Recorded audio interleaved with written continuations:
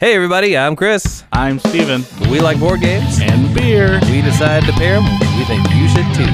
Welcome to Table Hops. Hey guys, welcome to the first bonus episode of the Table Hops podcast. Bonus. Today's episode, we're going to talk all about PAX Unplugged. In Philadelphia, Pennsylvania. Philadelphia, Pennsylvania. This is their second year. For all intents and purposes, it seems like they're going to keep doing it. Right. I heard some preliminary numbers. Obviously, they won't release anything official, but I heard that the turnstile numbers, which is like total people in and out of the door, was about 40,000. Doing some fancy event equation that I don't understand, its actual attendance was probably closer to 15 or 16,000, which for a second year con is crazy. It's huge. Yeah. Absolutely. So let's talk about things that let's do a sandwich. So let's talk about something we liked, something we didn't like, and then something we liked. Sure. Right? Yeah. Something I liked. The gaming was half of the convention. Yes. So Absolutely. they took over, well, I guess it was 4 halls, right? You're talking about the free gaming area. Yeah. So it was halls A through D, right? And halls C and D were the vendor hall, and then A and B were the big gaming area. Right. And gaming area was open till midnight. When the vendor hall shut down at 6, they rolled in a big wall that separated. Yeah, that was cool. That was cool to see. I kind of like watching that. And there was never a time where I felt like, man, I can't find a table. I was always able to find a table. Yeah. I had to look for a little bit, but Yeah, but found one. Yeah, absolutely. There was never a time where I went to the game library and couldn't find something. Yeah, they had a big selection. And it didn't feel like it was busy, but I never felt like claustrophobic. Right, absolutely. They had good space, and also, even though the vendor hall was decently crowded, they had a lot of booths, they had intermittently open spaces where you could just like kind of take a breath and continue on. Yeah. The coolest thing about the gaming area, to me, was that they had different sections. Right? Okay. Oh, yeah. So they had the big open gaming area. Then in the back, they had the giant games area where they had like Giant Catan, Giant Root, which I'd never seen before. Oh, that looked cool. Oh, my God. That looked cool. The social area, which was super cool. So they had they had an area just for social deduction games. Oh, I actually didn't see that. What? Yeah, so I didn't. they were playing like Werewolf and Salem, and then Blood on the Clock Tower, which is the new gigantic for no reason box. I'm sure you saw it. It's like 2 feet by 2 feet. it's huge. And what do you put in it? You put in these little tiny like pins. Oh boy. And it's like, why is this big? But people were loving it. And then they had a nice little learn to play area. Okay. Where it was all the hot games from Essen. So Essen was back in early November. That's the German convention, right? Yeah. That's the big German release con. time. Yeah. So they had all the hits from Essen there. Okay. And the thing that I thought was super cool and I'd never seen before is the convention had volunteers there that learned the games and could teach you how to play them. Right. Instead of normally that's like something that like the vendors do. Right. Absolutely. But instead They had it on the floor. Yeah, PAX did it, and every row basically had a volunteer in it. So, like, if you had a question or something, they could help you out. Right. I thought that was super cool, especially for some of the, like, heavier games that are there. Sure. Like... there was a group playing Twilight Imperium next to us. Took them 6 hours to do it. That wasn't in the learn to play area. Nope. But... That's in the quit while you're ahead area. Yeah, exactly. Yeah, I thought that was great. What was neat. What was your number one? To keep... Well... Just to play on what you were saying, I liked how, of course, the vendors want to make the money, they want to release their product, but I liked how they put the emphasis on you're actually here to play games. So they had the open area to play the games, they had to learn to play, and then downstairs they had the unpub room where you could play games that were not released yet. Yeah, it was on the same floor. Oh, yeah. It was just in different hall. Yeah, they had unpub, they had the classic cardboard. The classic cardboard, super cool. I saw some games there I haven't seen in years. They had... They had a learn to play, didn't they? Wasn't the learn to play in a separate? They had another learn to play in a separate room. Learn to play was actually that was like an event room. So you had to sign up for that. Yeah, so like heavy cardboard. I learn see. to play in there for a yeah. route. Okay. And Dice Tower did like Welcome to and Suburbia, I think. Okay. Oh yeah, they did have that. So that was like a separate. Won't You Be My Neighbor event. Yeah, exactly. And then they had the LGBTQ room. Yep. And had a whole bunch of vendors inside there. That was cool. And then downstairs they had the tournament areas. Well, there was also Twist, Oh yeah, they did it. What was that all about? So I didn't go in there. Twist Gaming is they stream board games. Oh, okay. And so they teamed with a whole bunch of publishers, including Keymaster. And so Keymaster was in there. People were like demoing off their games that are coming up, right? Okay. And so they had that, and they had a whole bunch of raffles inside of there. And then so then downstairs, basically the whole downstairs was tournament space. Sure. Is that what they had the miniatures too? Miniature games? Yeah. Yeah. There were only miniatures games as tournaments, as far as I know. Oh, it was only tournaments? Okay. Yeah. They did have a little bit of open play area, but it wasn't like... Because I know they had all the, I don't know what you call it, just the terrain set up for that. Yeah, like I'm pretty the buildings sure and shit. So I figured that was just... That was tournament? Tournaments, yeah. Oh, okay. Exactly. They did have the miniatures painting stuff. Yeah, that was super fun. Yeah.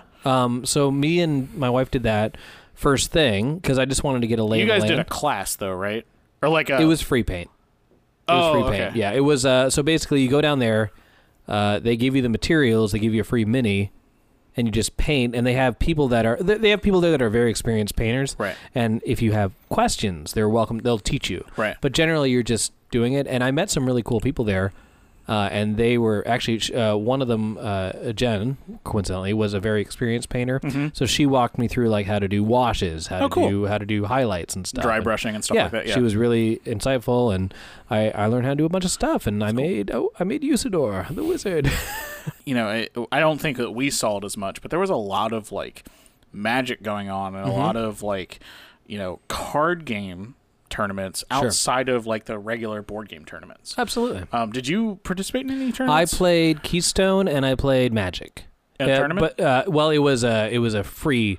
Okay. What do you call it? It was called Mini Masters. Mini Masters. Yeah. So in that you get a pack and you get 15 lands and good luck. You just shuffle them together and you play. Yeah. But it was all free. Yeah. They had Ultimate Masters there too, but I wasn't about to throw down for that. Yeah. I played in a tournament. Okay. I played in the Candyland tournament. Yes, you did. Were you the king of the Candyland? No, I lost. Oh, you're the bitch? So I won the first round. Okay. And made it onto the semifinals table. Mind you, there were 32 people in this tournament. 32. I lost in the quarterfinals. Or semifinals. I lost terribly. Was somebody like dressed as the Candy King? No, that would have made it so much better. Like you win, sir. But come to find out, like, people do that. For Candyland? Candyland tournaments. Like, I was like, man, like I was doing this just to fill some time. Yeah. And, so I lost, but still had fun. It was in the classic cardboard room. Yeah. By Tiki Games. Yep. And there was a couple classic cardboard. They had a... I'm kind of sad I didn't do this, but it would have been a lot. They had a 13-day to drive tournament. Oh, wow. I didn't do it, though. But a lot of people bought that on the reprint. I saw a lot of people carrying that out. Now, that's the 1313. No. It's the one I have. Oh, okay. But it's not exaczly the same. Right. It's very close. Right. Yeah, so I thought all that stuff was great. You know, I think... There was always something to do, and there was a lot of events happening at the same time. There was something for everybody. Yeah. I never felt like I was really missing out. Agreed. One thing I did not like... Let's go into the negs. So, there were two big things that stuck out to me that were like, man, I wish that this would have been done better. Yep. And I was probably spoiled. From Gen Con? Because I've been to Gen Con and I've been to like Turtle Con in North Carolina. I think I don't like events without tickets. Okay, fair enough. I think for me, at least, I only went to a few events, quote unquote, and those were just like panels. Right? Okay, yeah. All the other events, like any of the RPG stuff, I saw the line and I was like, nope. I'm good. I did the same thing. First of all the RPG lines were in one line. Which I found to be preposterous. Yeah, like why am I going to stand in I want to play the level 1 Adventure League. Why am I in the same line as somebody else who's in the level 3? Or any other RPG. Right, exactly. It made no sense to me. So I think that's one thing that they can improve. Gen Con does tickets for everything. And yes, it is kind of a pain because you have to have all your events set up, at least a couple months beforehand. Right. But you get the advantage of, what people are interested in. Events can get canceled as they need to be, Yeah. Gen Con does the thing where even their event tickets, some of them don't cost anything. Right? You just need to actually get the ticket to fill the spot. But the advantage of, like, there's some stuff that, like, costs, like, $3, right? Sure. Like, if you, for example, right, if you wanted to go play, like, Monarch, right, costs $2, but that's $2 that you're paying, and then you're probably going to show up because you paid money to do it. Dude, I'd pay $2 not to stand in line. Right, exactly. So I think that's one huge thing for me is, like, I wanted to go to more events, right? But I wasn't going to spend my con standing in lines. Mm-hmm. And here's and my neg is the same basically as yours, is the way they do their queues, because I understand that people don't want to buy these tickets; they want to stand in line, but at the same time they could do lines differently. And I think the only reason they didn't do lines that way is because they're understaffed. So, like, for instance, like you said with the RPGs. Mm-hmm. I feel like they should have a D&D line. They should have I wanted to do Zombie World. They did a Zombie World line, a Cthulhu line, right? A line for each specific RPG. Because I don't want to stand in this hour-and-a-half line. Because I showed up there like 30 minutes early, and I'm like, I want to play this one RPG that no one's ever heard of. Oh, stand in this D&D line. I'm like, well, nope. Right. Well, and I think that's the advantage of tickets, right? Yeah. Is that it can be automated. You don't need those lines because people know that. Well, okay, the majority of people know that I can't line up for this, right? Because it's probably going to be filled. Mm-hmm. The one thing that I hate to harp on it, right? But Gen Con does this right, where you can show up to an event, and if somebody doesn't show up, you can buy their ticket with generic tickets. Take their spot. Exactly. Sure. Yeah. Makes sense. You want to fill the hole, and so you end up with somewhat of a line, right? But it's specifically at that table, right? And it's normally like one or two dudes because you're not going to be fighting over, like, you have no idea how many spots there It's the same way that they do for airline flights, concerts. Yeah, exactly. Couple spots at the end, might as well fill them. Yeah, exactly. And that's why I felt a little bad because my wife stood in line for the craft workshops, and she stood in line for over an hour because it was the same line for any of the workshops. Right. And the problem is, if you're at the front of the line, you sign up for the workshop you want. Oh, that workshop signed out? I'll sign up for the next one. And then eventually they're all sold out. Right. Or you can sign up for 2 or 3 at the same time. Yeah, and I guess that's good if, like, it doesn't make you feel bad if you've been there for hours, whatever. But I don't know. It just seems like it can be done better, and I don't see how you can make a queue system work. Like, a queue system for video games works, right? Because you're guaranteed to play at some point? Right. Because it's just like you filter through it. Right, but with an event thing like this, you might stand in line for no reason. Right, you're going to stand in line for an hour, and then, well, sorry. Sorry. You know what I mean? I don't know. It just... I understand that it's PAX, and, like, PAX does queues, and that's what they do. British people would argue against that. Americans don't know how to queue. But, like, I thought the once we found out where the theaters were, right? Which was another thing. Yeah. I'm going to harp on the same thing. I think it was kind of neat how they kind of put a little flavor in the names of their theaters with the Crab God and the Mothman. Yeah. They really should have stayed with Room A12 or whatever it was. Well, no. The problem was on the back of your badge, there was a map. And the map had different areas that were like sectioned off. Yep. That had letters. The letters did not match up to what the rooms were. Exactly. So Hall A in the convention center was actually Hall F on PAX's letter. Correct. Yeah. Yeah. Stick with the goddamn letters that the convention center gives you. And the other thing was, so the Mothman and the main theater that said 3rd floor. Well, there's 2 different 3rd floors in the convention center. Yeah.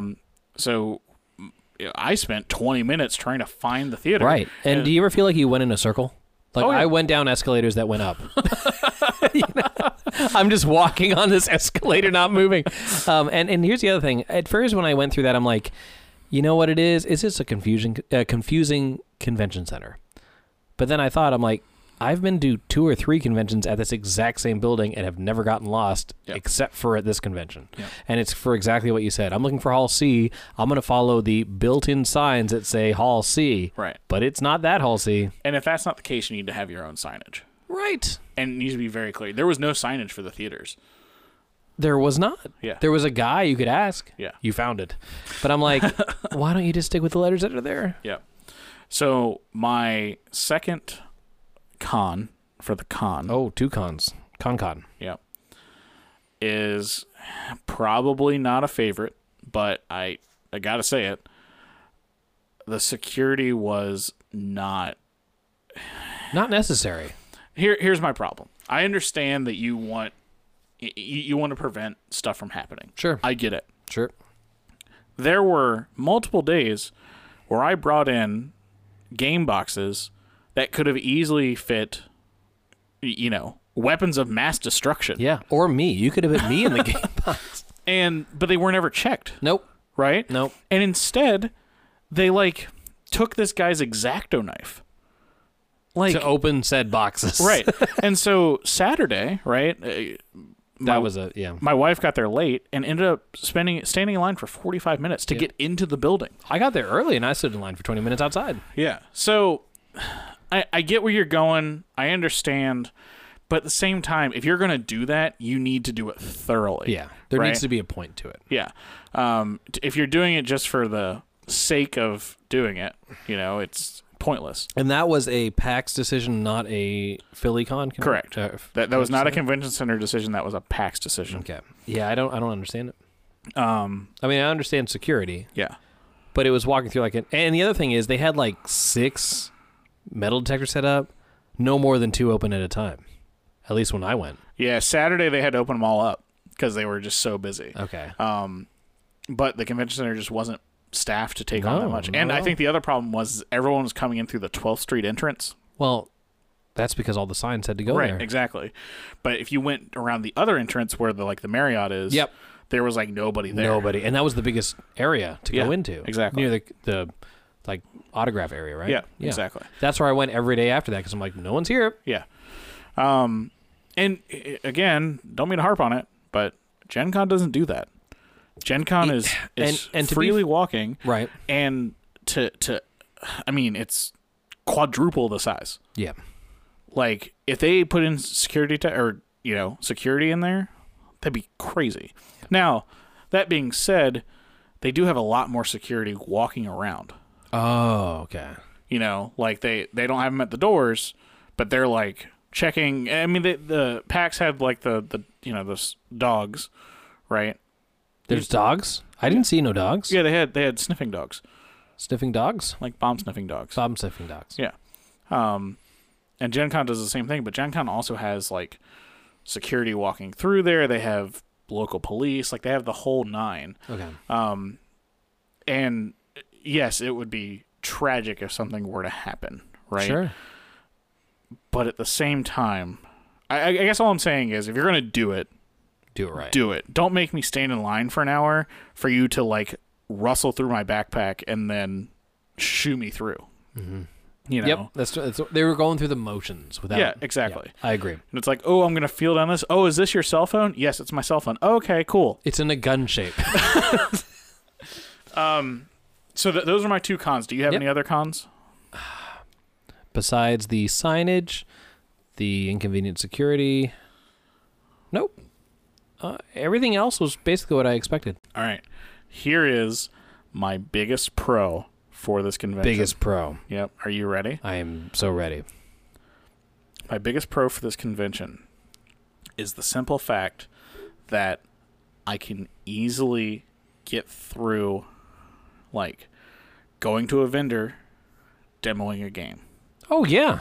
When I go to Gen Con and I want to demo a game, there is almost guaranteed to be a line. Oh, gotcha.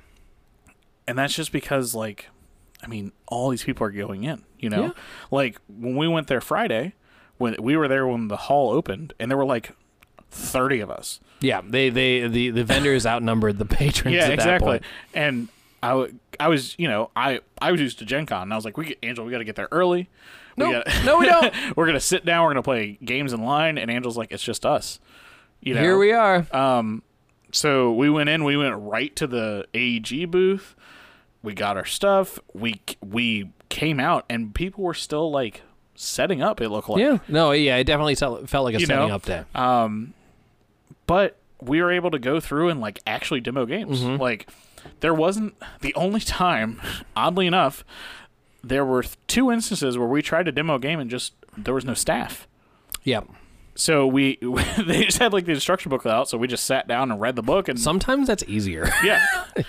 So yeah, I think that the simple fact that it's the right size to still be able to see like all the stuff. I mean, other than Keyforge. Keyforge is I was about to say that. That's the only time I'm like, oh, there's a long wait for this. Yep. Oh yeah, that and Catan. Not joking. Everyone was waiting for Catan. Any of them. I'm like, I went to the I didn't see that. I was literally waiting in line. I'm like, I'm not waiting more than 10 minutes. Was it just the giant Catan? No, the Catan the Catan area. Oh, you mean the demo area? Yeah. In the vendor hall. Yeah. Yes. Yeah. Yes. But they had tons of Catan in the game library. Oh, but there was no person in a Catan shirt to tell me how to do it. And I think, honestly, like, the fact that I could just sit down and demo something led to me buying more stuff that I needed to. True. You know? Absolutely. Or that I planned to. Right. What was your favorite vendor? Oh, that's a tough one. Okay, I you know what? And here's it might be a little bit of a cop-out. My favorite vendor to interact with was actually AEG. Okay. And the reason was, besides one specific lady, every person who worked for AEG was like, thanks for hanging out. You know, here's our games. You know, what do you like? And they were always like communicating. You're talking about the volunteers. I guess they're volunteers. But no, even when I bought games from them. Yeah, most of those were volunteers. I guess they're volunteers, but they wanted to know what I thought. Yeah. They always asked me, like, which of our games do you like? You know, if you like this type of game, we can recommend this. Matt from... Ontario. Ontario. Yeah, from Ottawa. He lived, like, near the Rideau Canal. I'm like, I used to skate that when I was a kid. And Yeah. I think my favorite booth, other than the little mishap I had, was the Roxley Games booth. Okay, Roxley, what do they make? Dice Throne. Dice Throne. Dice Throne. Oh, Dice. Okay. It was cool because both the designers were there, both the lead designers. So every character actually has a unique designer on it, which is kind of cool. That is really cool. So these 2 designers design the system, and then these other designers kind of build inside their world. But everything was very well laid out. They had multiple tables. They had very knowledgeable people teaching this game. And the only problem I had was when I tried to pick up my game, they're like, you already picked it up. Oh, yeah. There's another Stephen Cartwright. So I wish they would have had that figured out. But they figured it out, right? They figured it out. Yeah. They took care of me. Is their only game Dice Throne? Is that their big one? And that's it? Yes. That is their big one. Their bread and butter. Yeah. Their Catan. Season 3 is coming out next year. Oh. Hype. One booth I did find interesting. I can't remember the name of it, but it's that stoner game. Did you see that? They had a car in the middle of the convention center. No, you didn't see this? Maybe I did. It was right. It was right by Roxley. Okay. And they had I think it was a Honda Civic, right? Like an old like 90s Honda Civic, and they had it fogged up, so it was all fog machined, and it was like billowing out. How did you not see this? Did I not see this? Yeah, we'll have to post some pictures up on Instagram. Maybe I was in a Wormwood table. Wormwood was right next to it too. It was the tables, man. It was the table. It was the tables. I didn't see this fogging fucking car. So I think, as we talked about, right? So I picked up Dice Throne Season 2. Mm-hmm. Oh my god, it's so good, right? So I bought the entire. It is very good. I love that game. I bought the entire battle chest. Totally worth it. Which, in case you haven't seen it, all the characters come in these little game trays that you slide out, kind of like a little VHS library selector. Yep. And they made the boards trifold. Yeah, the boards are trifold now, and they have art on them. They're very well produced. My favorite thing about that is the marbled dice. Yeah, they look really cool. The marbled dice look really cool. Really cool. The cards are fantastic, right? Yep. I wish that they would have done unique backs, but I get it, right? Like you got to cut it somewhere. I'd rather they do the same backs and have the cool. Yeah, the cool art on the front is well, no, that and just the little the container. Well, even like so the card art, right? So card art in season 1 was very flat. It was just the color of whatever phase it was. Sure. But now they have unique pictures for each of them. It looks a lot Did better. they come sleeved, or did you sleeve them? I sleeved them. Okay, yeah. cool. This is one of those games that I'm going to sleeve. Oh, yeah. Just because you're, playing with cards and, God forbid that something spills on it or whatever. Like, right. And I guess if you, maybe that's why they did that in Season 2. If you screw up a deck, you just got to buy that set again. Maybe, yeah. I mean, I'm sure if you contact them, they might. Well, so I got a damaged health wheel. Right. Right, like out of the box. And so I contacted them, and they're going to send me a new one. Right. But unlike Season 1 where, I messed up the samurai, I better buy the whole game again. Right. You're saying you could buy like the battle box. You just buy 2. Yeah. Yeah. Yeah, that is true. And the battle boxes do come with the game trays as well. It's just those 2. Yep, exactly. Very cool. Great game. The updated rule book is nice. Mm-hmm. Just puts all the abilities in there that have come out in Season 2, or no? So they actually clarified a lot of the rules. Oh, it's like a little. Season 1 was a little hard to read, and so version 2 is much better. Okay, fair enough. Yeah, they actually had proofreaders. That's cool. They have the seasons, right? I mean, it makes sense in games of this magnitude. Yeah, it's a great system, right? Mm-hmm. It's Magic Yahtzee, especially when it's open like that, so you can have other designers create a character. Yeah, exactly. You know, it would be a really cool thing if they did a Overwatch characters of those. Like, I feel like a lot of them would fit. Yeah, I could see that. Yeah. Just because the ultimate abilities and stuff like that. Yeah, just that. Yeah. But yeah, and the artwork kind of reminds me of it in some ways. I could see that. Yeah. That heroic cartoon. It's the American manga style of characters. Very neat game. Yeah. So we picked up that. We picked up Heroes Tales of the Tome of the Tales. It's a game we pre-ordered. Okay. So it's a multiplayer combat game. Okay. And you're drawing from a shared deck. So everybody is a unique hero, and then you draw from the same deck. Okay. And it's very much like Magic and Hearthstone put together, where you attack something, you get to pick what you want to attack. You get mana every turn. Kind of cool. Angel was really into it. I didn't get to play it. I just saw it being played. Didn't really tickle your fancy, right? Yeah. I think it's funny. So actually, after we pre-ordered that, I said we can't buy any more combat games because we had just spent $100 on Dice Throne. Yeah. I'm like, this is the combat game. This right? is it. And is it going to be better? Probably not. Probably not. Just to jump on that, you know what also is similar to that, but surprised me a bit, that had a decent amount of people playing it? Epic. Yeah. White Wizard had a lot of Epic players. That and Starfinder. Is that their other game? I think it's Starfinder. Is it Starfinder? Star Realms. Star Realms. Yeah. Star Realms. Yeah. Yeah. Yeah. Star Realms is huge. And Star Realms just came out with the big box this year. Okay.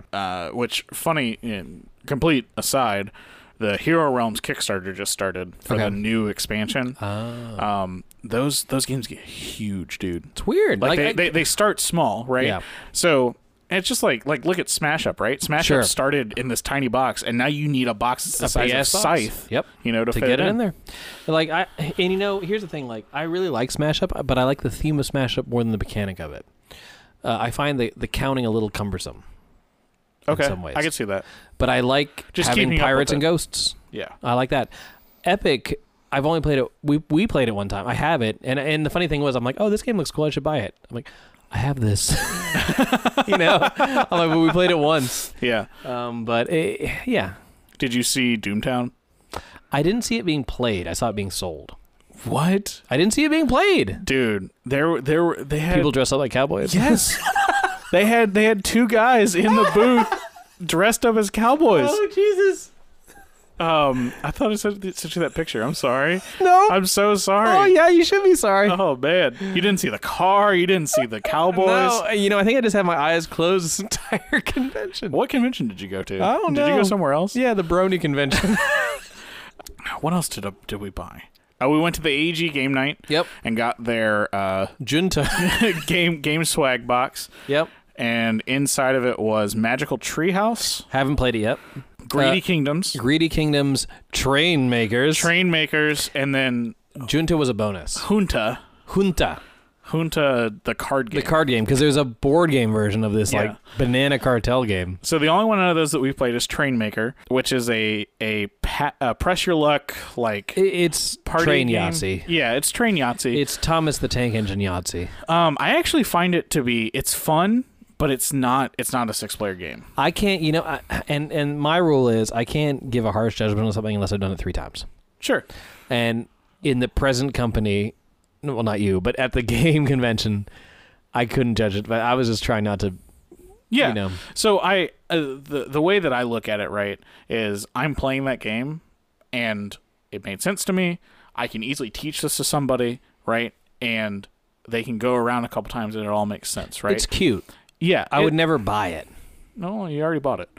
I already bought it. I'd never buy another copy. But I do think it's not a 6-player game. No. Like they market it as a 2 to 6, but it's it could be 6 players with trained conductors.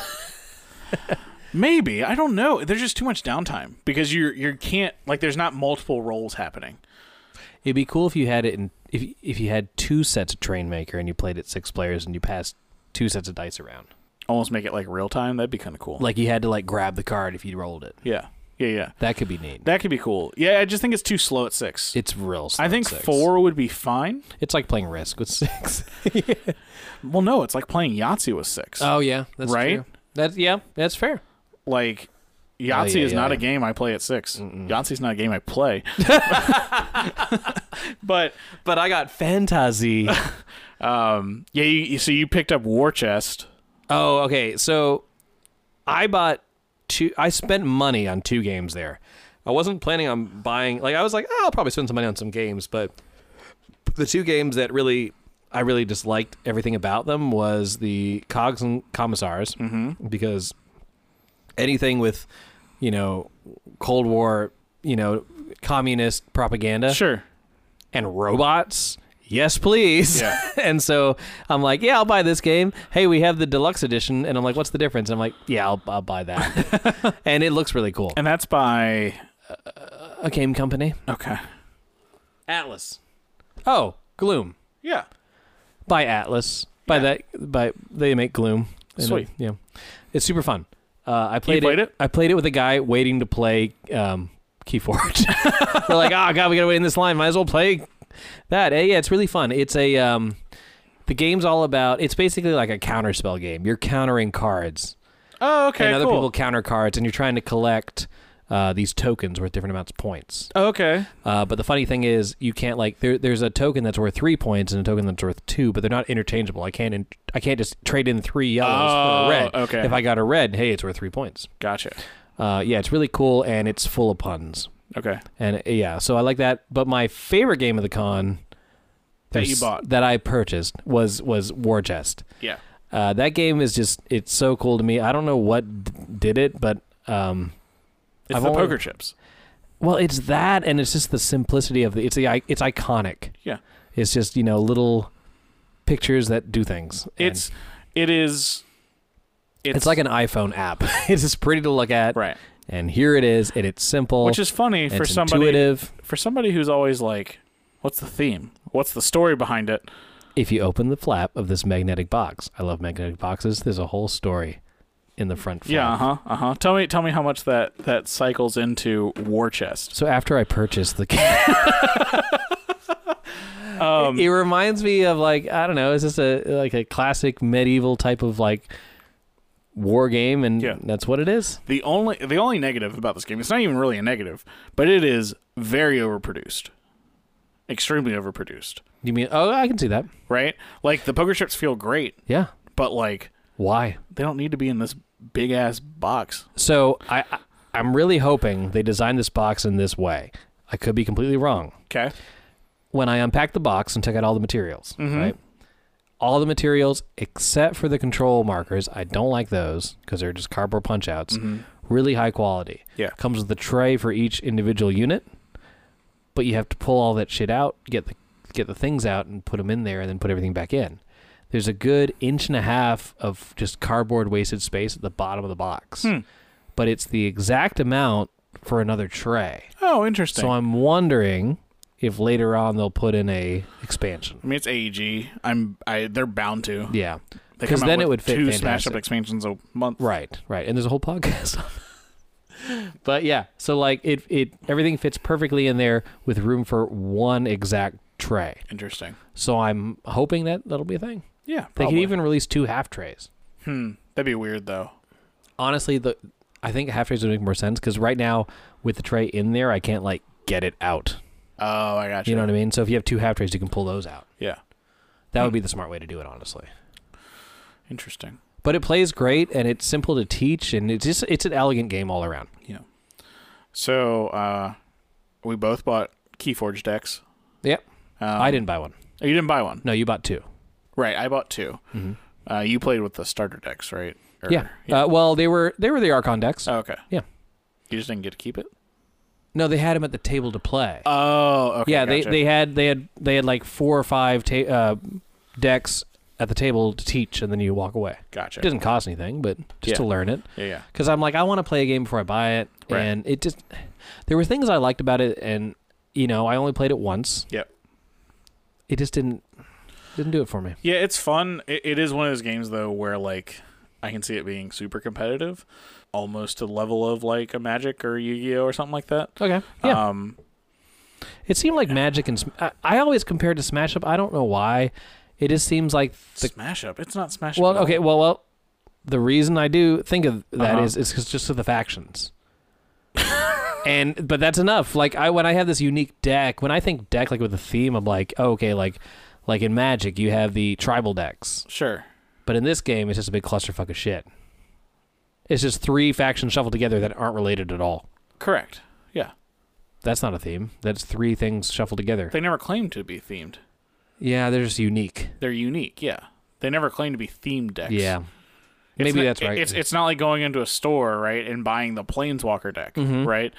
You're buying a Keyforge deck. Right, yeah. And I just couldn't get into I don't know. It just didn't... I like it. I'm not going to go deep into it. No. I've got a couple decks, play around with it. That's all you need. Here's the thing. It will be like currently, like when I'm making like a board game order, right? And I need to get to the $100. Might as well put in $20 for a Keyforge deck. Right. Right now I'm buying sleeves. But replace that with a Keyforge deck. Might as well. Yeah. Online they're like $7. Yeah. So and if I play it, I've only played it once. Yeah. That's the thing. It didn't hit me hard like War Chest. But yeah. The final game of the con that we bought. Okay. Oh yeah. Is Feudum. The 4.5 weight complexity. 4.5 out of 5 weight complexity. Is that more or about the same as Twilight? I think Twilight's a 4.25. Oh Jesus Christ. And I think honestly the only reason why Twilight is like that is because it has dice. If it didn't have a luck component, it would be heavier. Oh. There's some like weird algorithm where like luck, right? Lowers the complexity? Yeah, because it takes away your strategy, and you're relying more on luck. I like luck, even though I roll snake eyes. So I have opened that game, and I started reading the book.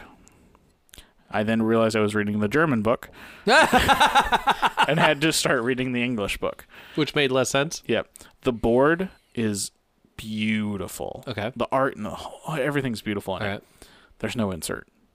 There's like that box is is like is 3 foot wide.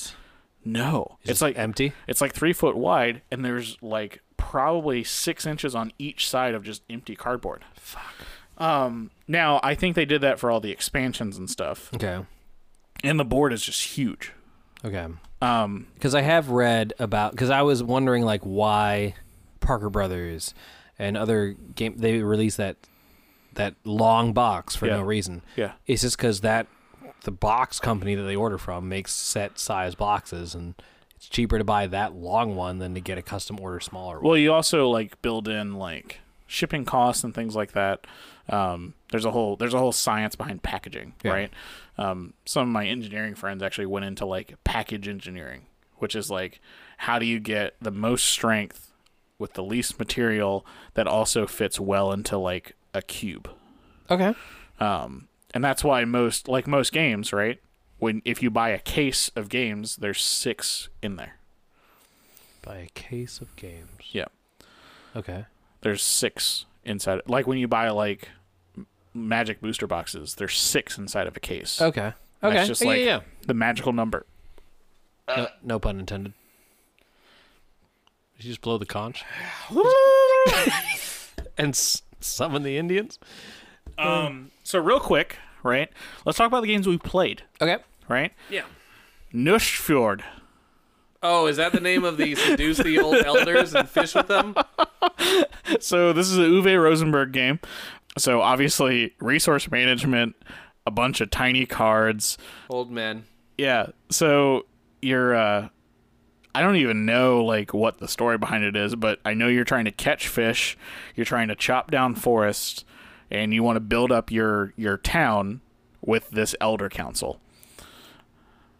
That's not what I got out of it at all. What did you get out of it? All right, my feeling was you have this brothel of old men, and you're trying to seduce them, and they're really into fish. They have like a fish fetish, and if you could just flap these fishes in their faces, then they're down to clown.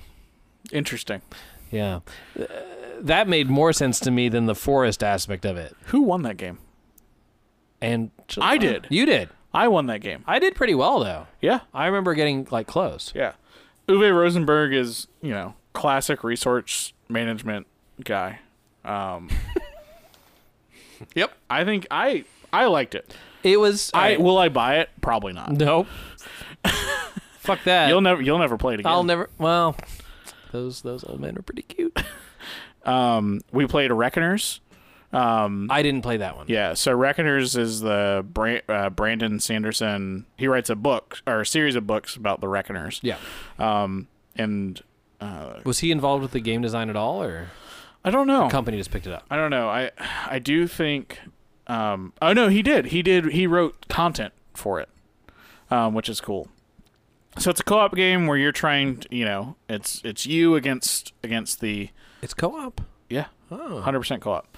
And so it's your team against Steelheart, right? And so you're using these dice, and these dice are your actions basically.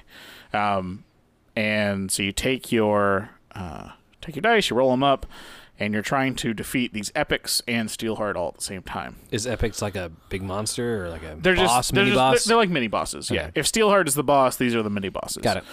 If Steelheart is Bowser, right, then these epics are the Koopas. Oh, okay. Right. There is a lot of teamwork required because you all have different powers. You all have different strengths and weaknesses. And while it was fun, I don't see us picking it up. Right. It's very well produced. Yeah. Oh, it looked cool. Everything is in game trays. Even like you use game trays in the game. Mm-hmm. Everything just feels great. The dice feel great, even though they're screen printed. They still feel great. Everything's nice and chunky, and the minis are cool looking. There's just some aspect that didn't click for you. It's not one of those games I can see myself playing over and over again, especially not at $80. Right. Yep. Like, I think it's a great price point for what they produced. Right. Yeah. I can't see myself playing it that much. Sure. I mean, why spend that much when you can easily pick up Fireball Island? Go ahead, Chris. I'll see you later, Steven. Go ahead, Chris. Tell them how much you loved Fireball Island and how you almost spent $125. I didn't. No, I did not even. I wasn't even tempted to buy it, but I did enjoy playing it. I wanted to sit down at this table and be like, "Look, I want to see what all the fuss is about." Yep, and I told you you needed to go play it. I played it for an hour straight. I played the whole goddamn game. And you loved it. I did. What was your favorite part about it? Oh, boy. We didn't play with the expansions. Yep. But they showed us the expansions after we played it. Yep. My favorite part was not the... Oh, I don't know if I'm going to get the terminology right. Not dropping the cataclysms or whatever into fucking Volcano God. But my... Volcar. My favorite thing was flicking the marbles. The embers? I got really good at that. Yeah, I was like, I was sniping bitches. Tell the audience about your new mechanic you came up with for the embers at the end of the game. Embers at the end of the game. I don't remember what you're talking about. When people leave the island, they get onto... Oh yeah. So I was asking the moderator, I guess, the guy teaching us how to play.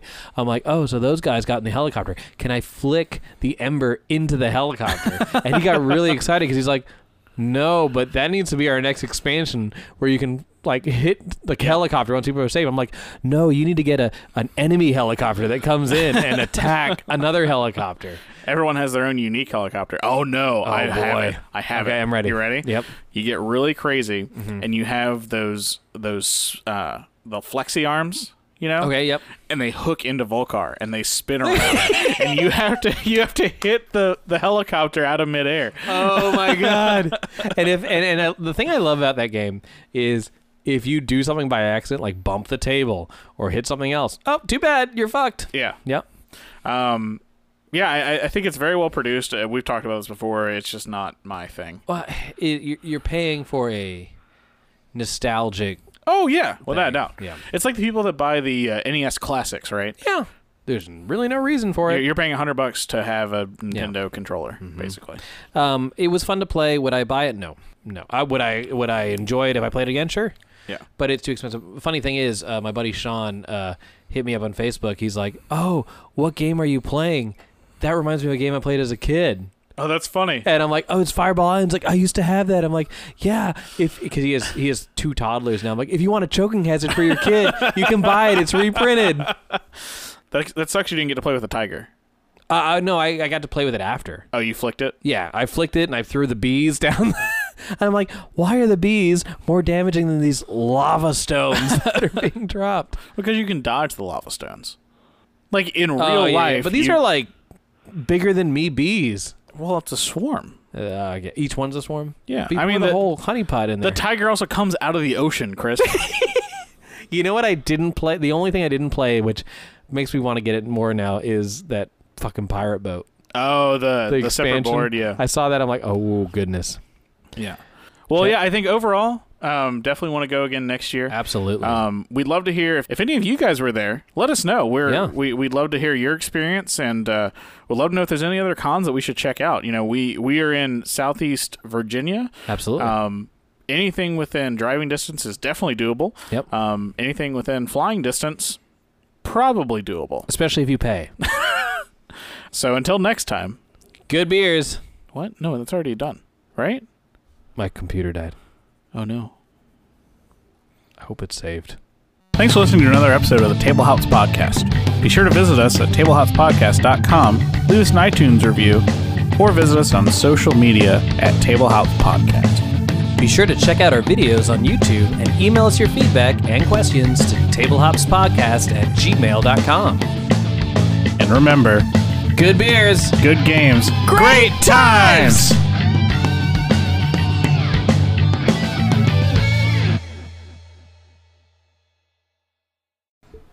Oh shit, damn it, fucking dick. Ah! No! How do I stop it? Oh, wait, are you on Grindr? Not on Grindr. I'm trying to... Bowser! Bowser, stop fucking! I'm trying to... No, stop. How do I hang up? Oh, you know what? How do I fucking hang up? Are you calling somebody? I'm fucking... Apparently hi, I'm trying to not do this. Hi. Is that Angela? It was Angela and Jenny. They both answered. They're on the couch next to each other. There we go. We just got home. We're trying to record a podcast, but failing.